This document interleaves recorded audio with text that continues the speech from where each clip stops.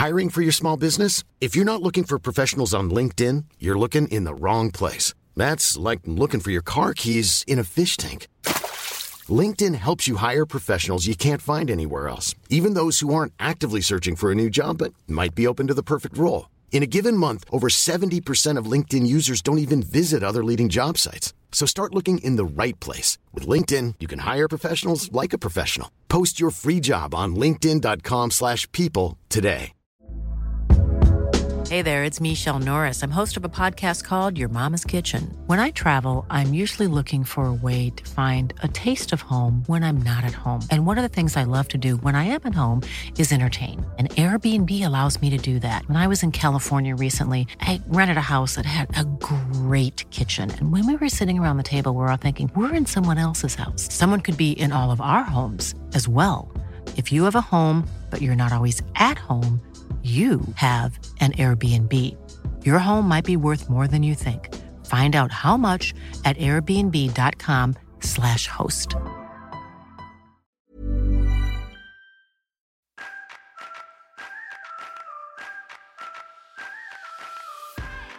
Hello and welcome to Changing Politics. I'm Marie Leconte. And I'm Gráinne Maguire.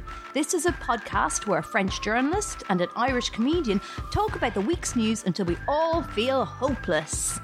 And then we explore one subject in depth and explain how you can help fix it. Not gonna lie, it can be pretty emotionally manipulative, so please subscribe, rate and review. We also have a Twitter account at Changing Polypod and a Facebook page, Changing Pol, if you want to keep in touch, because this is the last show for a bit. Yes, we're taking a few weeks off. And not just because last week we asked you to send us your campaigns and none of you did, but also because it's summer and there's not much politics. Also, I'm performing at the Edinburgh Festival Fringe for the next 3 weeks, which is why this episode sounds a little bit different. We're recording it in my flat, in the bedroom of my flat. For the next few weeks, we'll be releasing the bits of the show which explain what you can do to make a difference as standalone episodes, so you won't have to wade through out-of-date news stories to hear them. They're really good, and we hope they inspire you to get involved. So let's get on with the show. What's been in the news? Okay, so I've been in Edinburgh focusing on my show, I Forgive You, Please Like Me, Gilded Balloon, 3:15, 2 for 1 ticket, 6th and 7th of August. So I probably need you to explain what's been going on in the real world. Marie, what's been happening? Well, actually, no, you will be extremely surprised to find out that the Tories are talking about, sit down if you're not, grammar schools. It's like fucking politics in this country at the moment is basically Groundhog Day. But anyway, so they've been talking about grammar schools again. Something I've always been meaning to ask. What are French grammar schools like? I've always guessed they're probably a lot harder, what with all those irregular verbs. I'm not going to even dignify this with a response. But do you find the grammar school system in England a bit weird? It's basically where these schools, they take all the cleverest children and put them in one school, and then everybody's like, oh wow, these schools are so much better. It is definitely an issue, and I think that, but actually it's kind of comparable, I think, in France, where we do have the state schools, which are actually good. Actually, there's kind of like a bit of a practice where if you're not good enough, they'll basically kick you out. You're not going to be able to kind of like stay, even though it's a state school. And so actually, and then, it's a similar thing. We end up, those state schools would have like amazing results, so like at the baccalaureate and stuff, like amazing stats. And it's like, well, yeah, because that you kick everyone else out. That's why. And I just don't see how you'd want more of that, really. I remember seeing a documentary about a French school. It was this little girl called Madeleine. And they loved their bread, they loved their butter, but you know what? Most of all, they loved each other. I thought that's a way to form an educational system. So.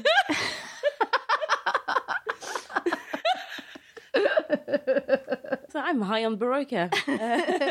So basically, grammar schools are the perfect conservative policy. Rather than helping the many disadvantaged pupils, they select the brightest, the few, and elevate them. And then those people become poster boys for what the Conservatives can do for poor people. So they're basically big factories designed to create as many John Majors as possible. And as soon as I say that out loud, I realise how terrifying that is. Unless you're a Edwina Curry, am I right?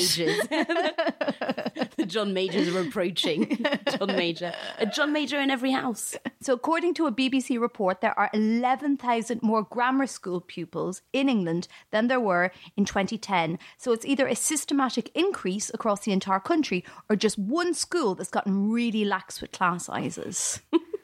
Do you think it's a popular policy, isn't it, with sort of the conservative base? It is, and I think because, again, actually, as you said in a kind of jokey way, but I do think it's the case of people who came from quite sort of like modest backgrounds and ended up going to grammar school and then actually did really well in life. And they're like, actually, you know, why shouldn't people who come from similar sort of like working class backgrounds not have access? Why should they not have access to what I had? But I do think that, yeah, the issue is that in that case, why not just make state schools better in general? Even though, obviously, yes, it will cost more money and it will take longer, but actually that's, I think, the only way to do it. Because also, and I've read many quite heart-wrenching articles and tweets and everything from people actually who are like, well, I took the test to try and get into grammar school and, you know, I didn't get it. And, you know, and actually that as a child, that actually hits you quite hard to be like, okay, well, you know, you're not just poor, you're too thick to get a good education. And also with stories about, you know, kids, like several kids in one family and one of them who gets into a grammar school and the other one who doesn't. And actually that does split those families for the foreseeable future. So I think it comes from a good place, but at the end of the day, it's just not going to work. It's not a sustainable solution. Luckily in Ireland, our situation is much simpler because the Catholic Church just runs all our schools. That sounds great. Yeah, it has not caused any problems at all. So, has your dashing Disney prince president been up to anything exciting? Well, I mean, France is kind of on fire at the moment, but it's fine because lucky Emmanuel is going to go on a short holiday with Theresa and Philip May. What, just him or other people? I think his wife as well. Just a nice kind of, you know, 4-person holiday. That sounds completely normal. I know, yeah. So could it be that this entire country's economic future depends on Theresa May's ability to successfully organise a fun mini break? Pretty much, because I think, you know, they are going to be talking about Brexit, but it's quite interesting because famously, you know, Brigitte is quite sort of older than Emmanuel Macron. She's basically the same age, I think, as the Mays. Oh, and so it's just kind of going to be like, yeah, go on a holiday with your parents, but with 3 parents. Do you think he'll be made join the kids club? You're going to have to go to bed early. But actually, that being said, because I remember the pictures when May went to the Elysee for the first time. And actually, it was really like, because he does have that really like flirtatious thing, you know, which he does with basically, you know, men, women, everyone. He's thirsty. The thirst is real. The pictures genuinely look like engagement pictures. I'd recommend people to Google it. It looked like, you know, they were just, sort of like happily engaged. And actually, Theresa May looked quite comfortable around him and was clearly sort of like giggling and stuff. So I'm not sure what's going to happen in that villa. Oh, so this idea they're using it to try and sort of build relationships to make sure that the UK gets a good deal on Brexit. Yes, and I think that actually politically it is quite astute, even though, so on the one hand, I think that trying to go over the head of the Commission and try to talk to the member states, I'm not sure that's going to work. I mean, actually, no, I'm pretty sure that's not going to work because there's a reason why Barnier is in charge of the negotiations. But that being said, Emmanuel Macron specifically, he's a man who's never met a power vacuum he didn't like. And, you know, and he knows that Merkel is probably going to go at some point. He knows that there will need to be a big figure, a big influential figure in the EU at some point soon. He wants to be it. He's failed so far. I think, you know, he kind of came in with his big ideas and his big plans. That's what we're going to do and stuff. And everyone's a bit like, you know, you're nice, you know, just go back to your member state, go back to your country, you know, let us deal with this. So I reckon that actually from his point of view, it's not the dumbest thing to try and solve Brexit because then, you know, that's probably his dream of then being able to go back and go, motherfuckers, Macron did it again. I've solved Brexit. Make me president of Europe. Don't worry about it. Another news, so you know how every episode we kind of, up until now, we used to do a thing about guess what Boris Johnson's done now? Because, oh my God, he's foreign secretary. So, and on the bright side, obviously he's not foreign secretary anymore. Jeremy Hunt has taken over. On the other side, Jeremy Hunt has already done his first gaffe, you'll be happy to hear. He was in China talking to dignitaries and talked about his wife, who is Chinese as it happens. So, you know, quite nice kind of like conversation starter, you know, just said his wife was Japanese. His excuse was quite good. He tweeted afterwards, he was like, rule 1 as a new foreign sec, when reflecting in English with the Chinese on a conversation you had with them in Japanese about your Chinese wife, don't get any of those mixed up. That's a good apology, but also full of so many humble brags. It's like, guys, I just speak so many languages, just with my hot Chinese wife. Sometimes it gets a bit confusing. In fairness to him, he's given quite like sweet interviews in the past about his kind of relationship to that, because I think he dated this Japanese girl when he was younger, became obsessed with Japan, so went to Japan, learned he's like fluent in Japanese, and then I think went back or whatever, and then met a Chinese woman and fell in love with her and etc. And he was like, oh God, wrong language, like in a neighbour country. And then so he did a proper traditional Chinese wedding. And if I remember correctly, he had to have a translator there because his Chinese was not good enough at that point. His Mandarin was not good enough at that point.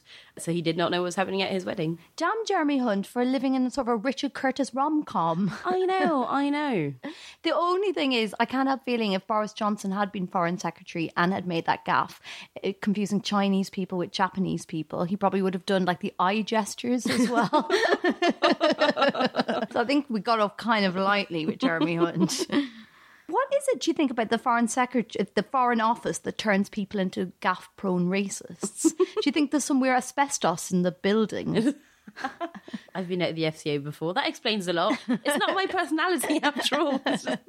I'm blaming the Foreign Office. So surely that must be the last story we have this week about sort of like privileged white men doing stupid things. My friend, you will be happy to hear that it is not. So we learned a while back that Jacob Rees-Mogg had been in contact with Steve Bannon.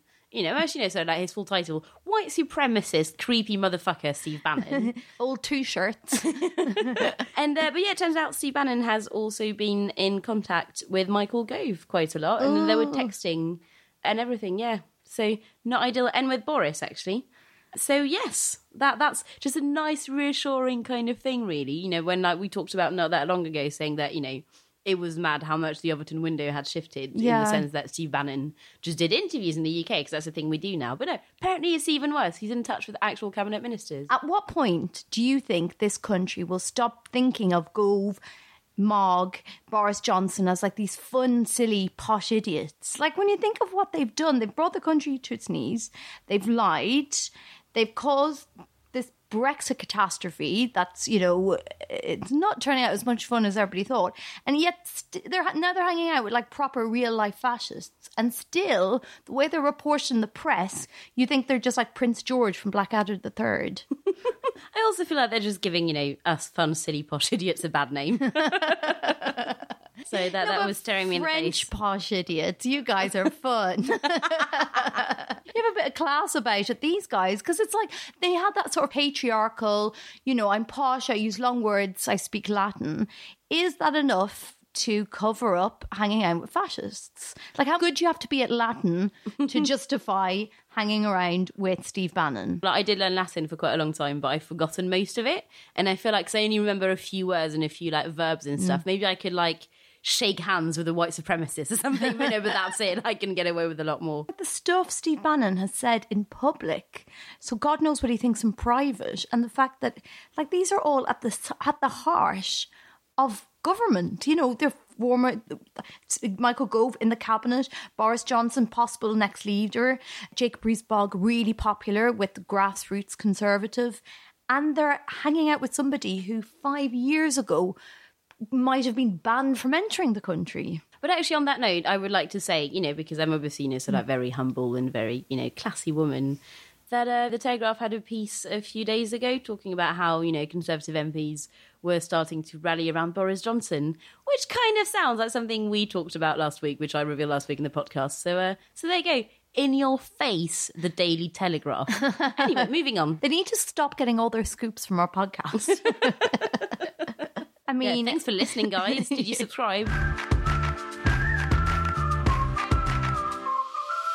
So, Marie, this is going to be our last podcast for a while. We're going on a little hiatus over the summer. I'm performing in Edinburgh. You're heading back to your chateau in France, I think. Naturally. What do you think is there going to be any developments over the summer? What do you think we're going to be talking about when we come back in September? What will be the big stories? Well, I think it's actually going to be quite unpredictable, like most things, because especially on the Conservative sides, because on the one hand, obviously you do get Tory MPs who kind of do go back to their constituency, are away from Westminster, maybe don't talk to each other as much. And a lot of them will go on holiday for a bit because, they're only human. You'd think that might be good news for Theresa May because then, they kind of come back with like clear heads and pure hearts and go, you know, with a lot more optimism, I guess, or like goodwill. But on the other hand, it does mean they will spend more time around their like conservative local associations.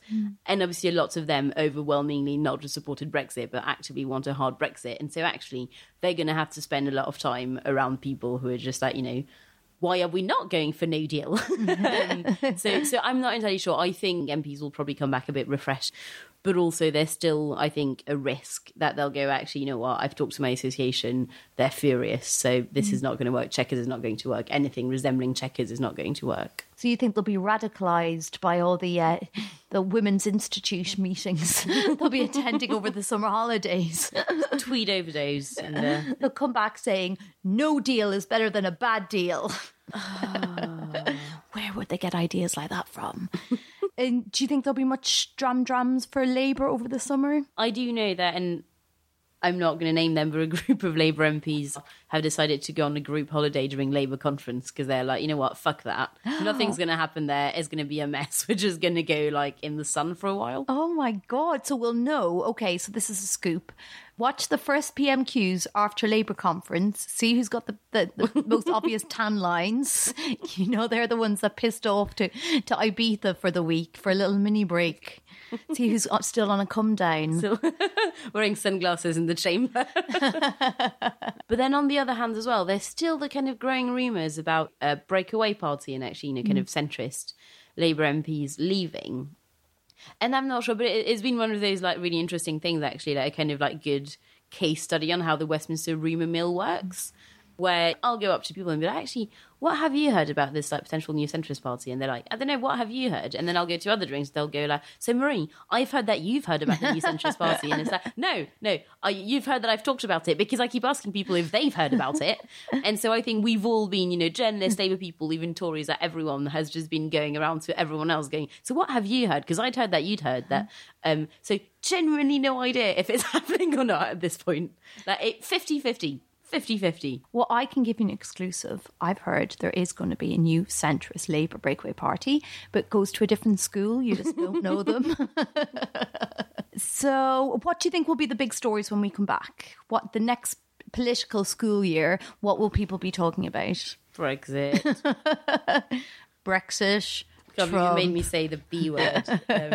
I think the immigration row is going to have to come back at some point. I'm not sure if they're going to try and do it later this year, or I think it might be, if I remember correctly, they might have kicked the can down the road and it's going to be only like next year. But yeah, immigration has still not really been debated around Brexit. That's going to have to happen, and that's going to be a mess. So I reckon like definitely that as well. So yeah, like Brexit in general, immigration in particular. And then, yeah, that all the Brexit bills are coming back to the Commons anyway after conference season. So all of that fun, I'm just looking forward to it so much. Just going to throw myself out the window quickly. But apart from that, you know, just can't wait. So do you think Theresa May will be around for all of this? I'm not sure. I think it's going to be a tough time because, like, talking to people, you know, like reasonably high up in the Conservative Party, what they said, they genuinely were not sure. Like, there were about a week, 10 days where they genuinely thought, you know, actually Theresa May might be about to go. And obviously, clearly that did not happen. So I think the thinking is basically if she can make it, you know, like 2 conference will probably be fine. Actual conference will almost certainly be held because, again, a lot of those Tory members will be there. Because, you know, obviously, like in Labour, if you go to conference, you can vote on stuff. So the Tories, you can't even vote. So literally, these are people who have paid hundreds of pounds to just watch speeches by cabinet ministers. So, you know, they're the hardcore. Wow. Wow. They're all somehow having Do done they have a dating night? I mean, these sound like catches. There is an LGBT Tory disco. That's a thing I've never been to. Weirdly as well, I feel like having been a few times now, but like they're all somehow 17 or like 83 and nothing in between. But anyway, so yeah, so for that conference basically might end up blowing up. And, you know, I don't know if you remember, but last year, that was around the time when, you know, we thought that Boris was perhaps about to launch a coup. Yeah. You know, will he do that again? Maybe, maybe not. We'll see. But yeah, so I think the thinking in the Tories is like, if Theresa May can survive until Christmas, then she's probably fine. But that stretch from kind of like September to Christmas is going to be the tough one. God, that was one grim advent calendar she's going to have. Every day she opens it up, I'm still here. Like, yeah, like each time it kind of, you know, like at first just like quite a small glass of gin, and by the end just like a bottle to down, just to be like nearly there.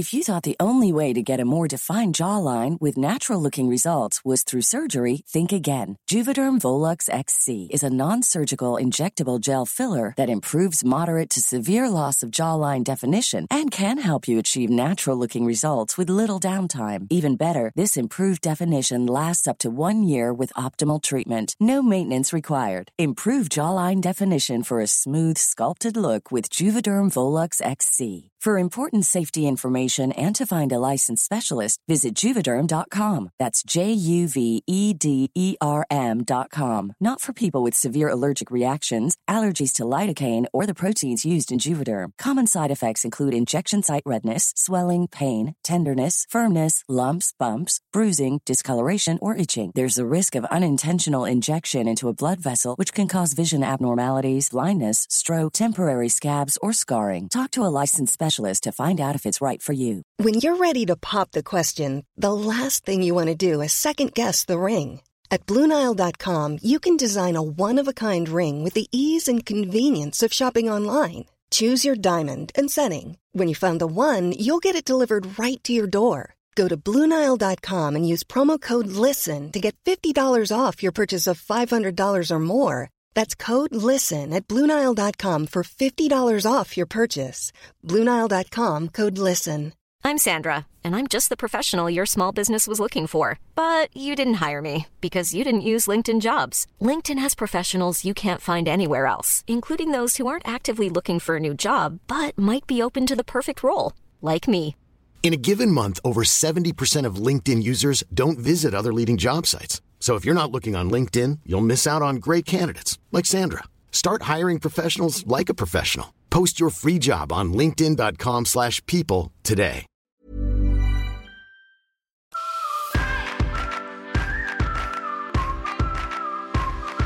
This week, we're talking about Brexit. I don't know if you've heard about it. And how best to stop it from destroying the country. This section will be presented entirely by me. Yes, I'd love to stay, but you're going to be talking about how to stop Brexit. And actually, I am a reporter. Like, this is what I get paid for, believe it or not. Most of the time. So actually, this is not really something I can get involved in. Obviously, you're take a side in any sort of way. Well, luckily enough, I'm not an impartial journalist. I'm a super partial comedian. So whereas Marie would have to say stuff like, "Oh, Brexit, it is a difficult situation." And we have to cover all sides. Oui, oui. Is that what I sound like? You witch. I shall say this. Say, ho, which I famously say a lot. That's my catchphrase. She shall say that only once. Should we just stop doing a political podcast and you can just do a really bad French accent? Because generally I'm loving it. So that's Marie out of the way. I can say stuff like, okay, you may need to cover your ears for this, but fine. Marie, Brexit is a total disaster and we have to put the brakes on it as quickly as possible.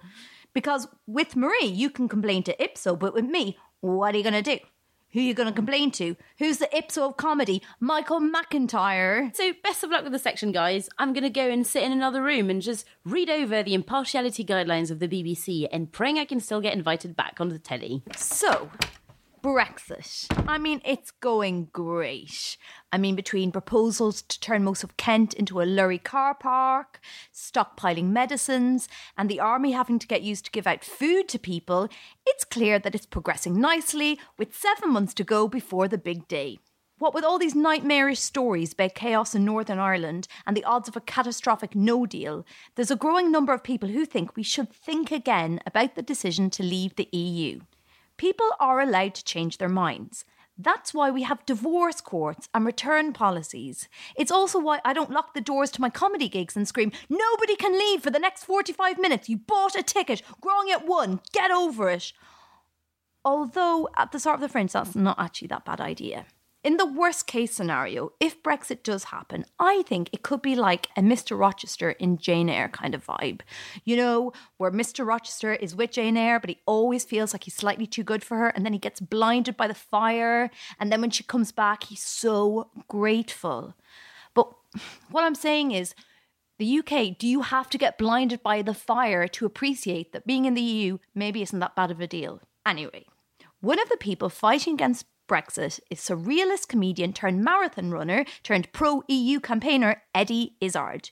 We caught up with him to gauge exactly why we should be thinking about thinking again. Humanity has to go forwards. We cannot go forwards if we're going backwards. Brexit is backwards. So from this point of view, I think a third referendum is inevitable. It just is inevitable because, the first referendum, of course, everyone knows, 75, we won 66 to 34, 8.5 million. Majority, Margaret Thatcher voted for it. So and 40 years, the whining right went on for 40 years and they got it down to 52-48. And as Farage said, it's 52-48, you must carry on fighting. That's what Farage said. He thought he might be the other way around, but this is it. So this is not the end of politics. It's just one battle. It's just like back in the 30s. The far right was there again, and when France fell, did Churchill give up? No, he just kept on pushing. So we pushed and fought against the right wing back then. We fight against the right wing now. Roosevelt carried on fighting and Churchill carried on fighting, and we must carry on fighting. This is the idea that the only logical move after Brexit and separation is more separation of the United Kingdom, separate those bits out, separate England, North and South, Wessex, Mercia, break it down into tribal parts. It's tribalism. That's the only way it goes. And that's not the way for humanity. Now, fair enough, you might say. Of course, Eddie Izzard, massive Europhile, would want another referendum. But it's not just people who voted Remain in the first place that are clamouring for a new referendum. Increasingly, as the consequences of Brexit become clear, unions are starting to get nervous. Frequently, Brexiteers will talk about the will of the people fighting against out-of-touch elites. But what about the very real people whose economic security will be ruined by Brexit? We spoke to Manuel Cortes from the transport union TSSA to learn more. As a socialist, I want to create a more equal society. And that means rebalancing our economy so that more people benefit from it. I am sure that those people who are left behind were looking for any excuse and for anything to scapegoat, because clearly they've not had a good time. But the fault for this does not lie with Europe. It lies in Westminster. I'll give you a very clear example of this. There's been some people on the left, so-called Lexit, saying that one of the reasons we need to leave the European Union is so that we can increase state aid. I don't know if you've seen the government white paper about the future relationship, but the government in that actually is making a song and a dance of the fact that we as a country only use 0.3% of GDP in state aid. That is a choice of Westminster. The average for the EU is 0.7%. But actually, countries such as Germany are spending 5 times as much as we do in state aid, 1.5 billion. There is nothing in the EU stopping us from doing that. The other issue that has been put forward is that we cannot bring, for example, our railways back into public ownership, something our union is passionate about. Well, hello, smell the coffee. Chris Grayling has just nationalised the East Coast Main Line. And before that, if you will recall, prior to the general election in 2015, the Tories sold the East Coast Main Line. Why did they do that? Some people were saying that even an incoming Labour government will have to put it back in private hands because the EU would not allow them to keep it in public ownership. I contest that the reasons why the Tories sold it off before the election is because Ed Miliband had said he would keep it in public hands, and they knew that the EU would do nothing to stop him from doing so. But I think there is no political will at the moment to confront the real problems that Brexit is creating. It's leading to a more hostile environment in Britain. We had a disgraceful referendum campaign where migrants were scapegoated. It's also leading to people within the right of the Tory party thinking that they can convert Britain into a deregulated paradise. I am a leader of a trade union. I'm not in the business of giving people's rights away. So moneyed Brexiteers like Rees-Mogg and Gove will be fine no matter what happens with Brexit. It's the ordinary people like you and me who will suffer if we don't get the right deal.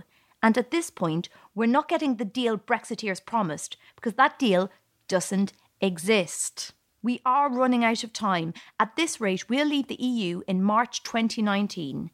And even with a transition deal, which will allow things to carry on as normal, Britain cannot change its mind after March next year, so we will have to move quickly. But we can't just get a second referendum and hope for the best. We have to work hard to actually explain why Britain should stay in the EU. Here's Manuel and Eddie on how we have to actually fight for those values. Well, I think what people can actually do is firstly that they keep themselves informed on what actually leaving the EU means for them, the family and the friends. The second thing they can do is to ensure that they are out in the streets whenever there is a demonstration against leaving the EU. And the third thing, and this is equally as important, is that they lobby their MPs. Because, there's actually no majority in the House of Commons for leaving the EU.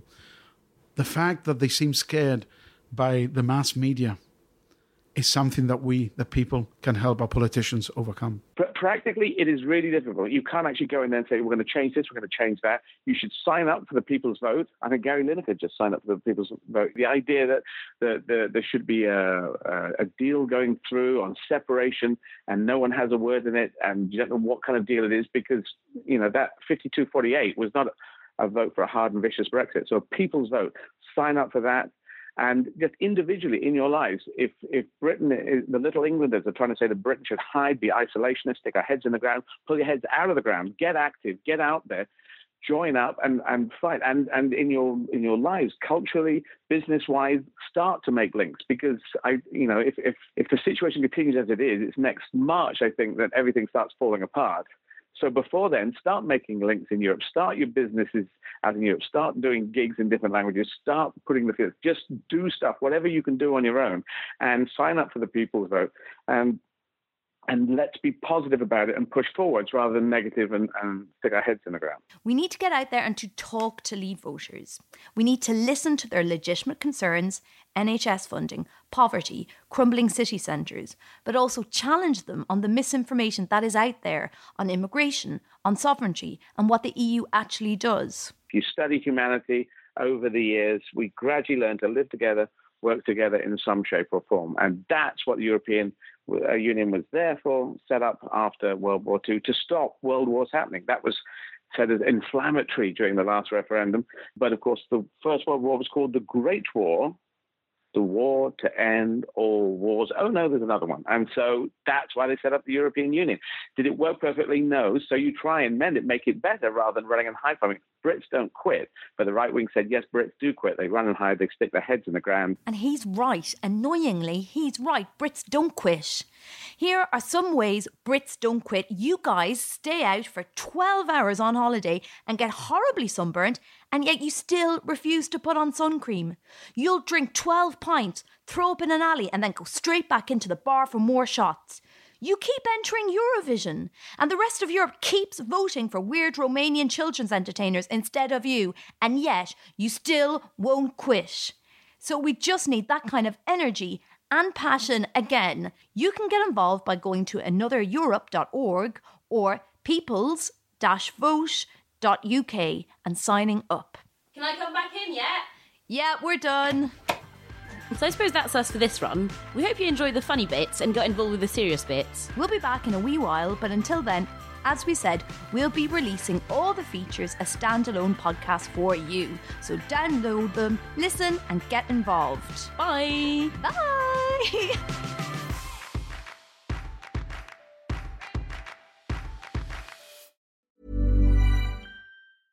A lot can happen in the next 3 years. Like a chatbot may be your new best friend. But what won't change? Needing health insurance. United Healthcare Tri-Term Medical Plans are available for these changing times. Underwritten by Golden Rule Insurance Company, they offer budget-friendly, flexible coverage for people who are in between jobs or missed open enrollment. The plans last nearly 3 years in some states, with access to a nationwide network of doctors and hospitals. So for whatever tomorrow brings, United Healthcare Tri-Term Medical Plans may be for you. Learn more at uh1.com. Even when we're on a budget, we still deserve nice things. Quince is a place to scoop up stunning high-end goods for 50 to 80% less than similar brands. They have buttery soft cashmere sweaters starting at $50, luxurious Italian leather bags, and so much more. Plus, Quince only works with factories that use safe, ethical, and responsible manufacturing. Get the high-end goods you'll love without the high price tag with Quince. Go to quince.com/style for free shipping and 365-day returns.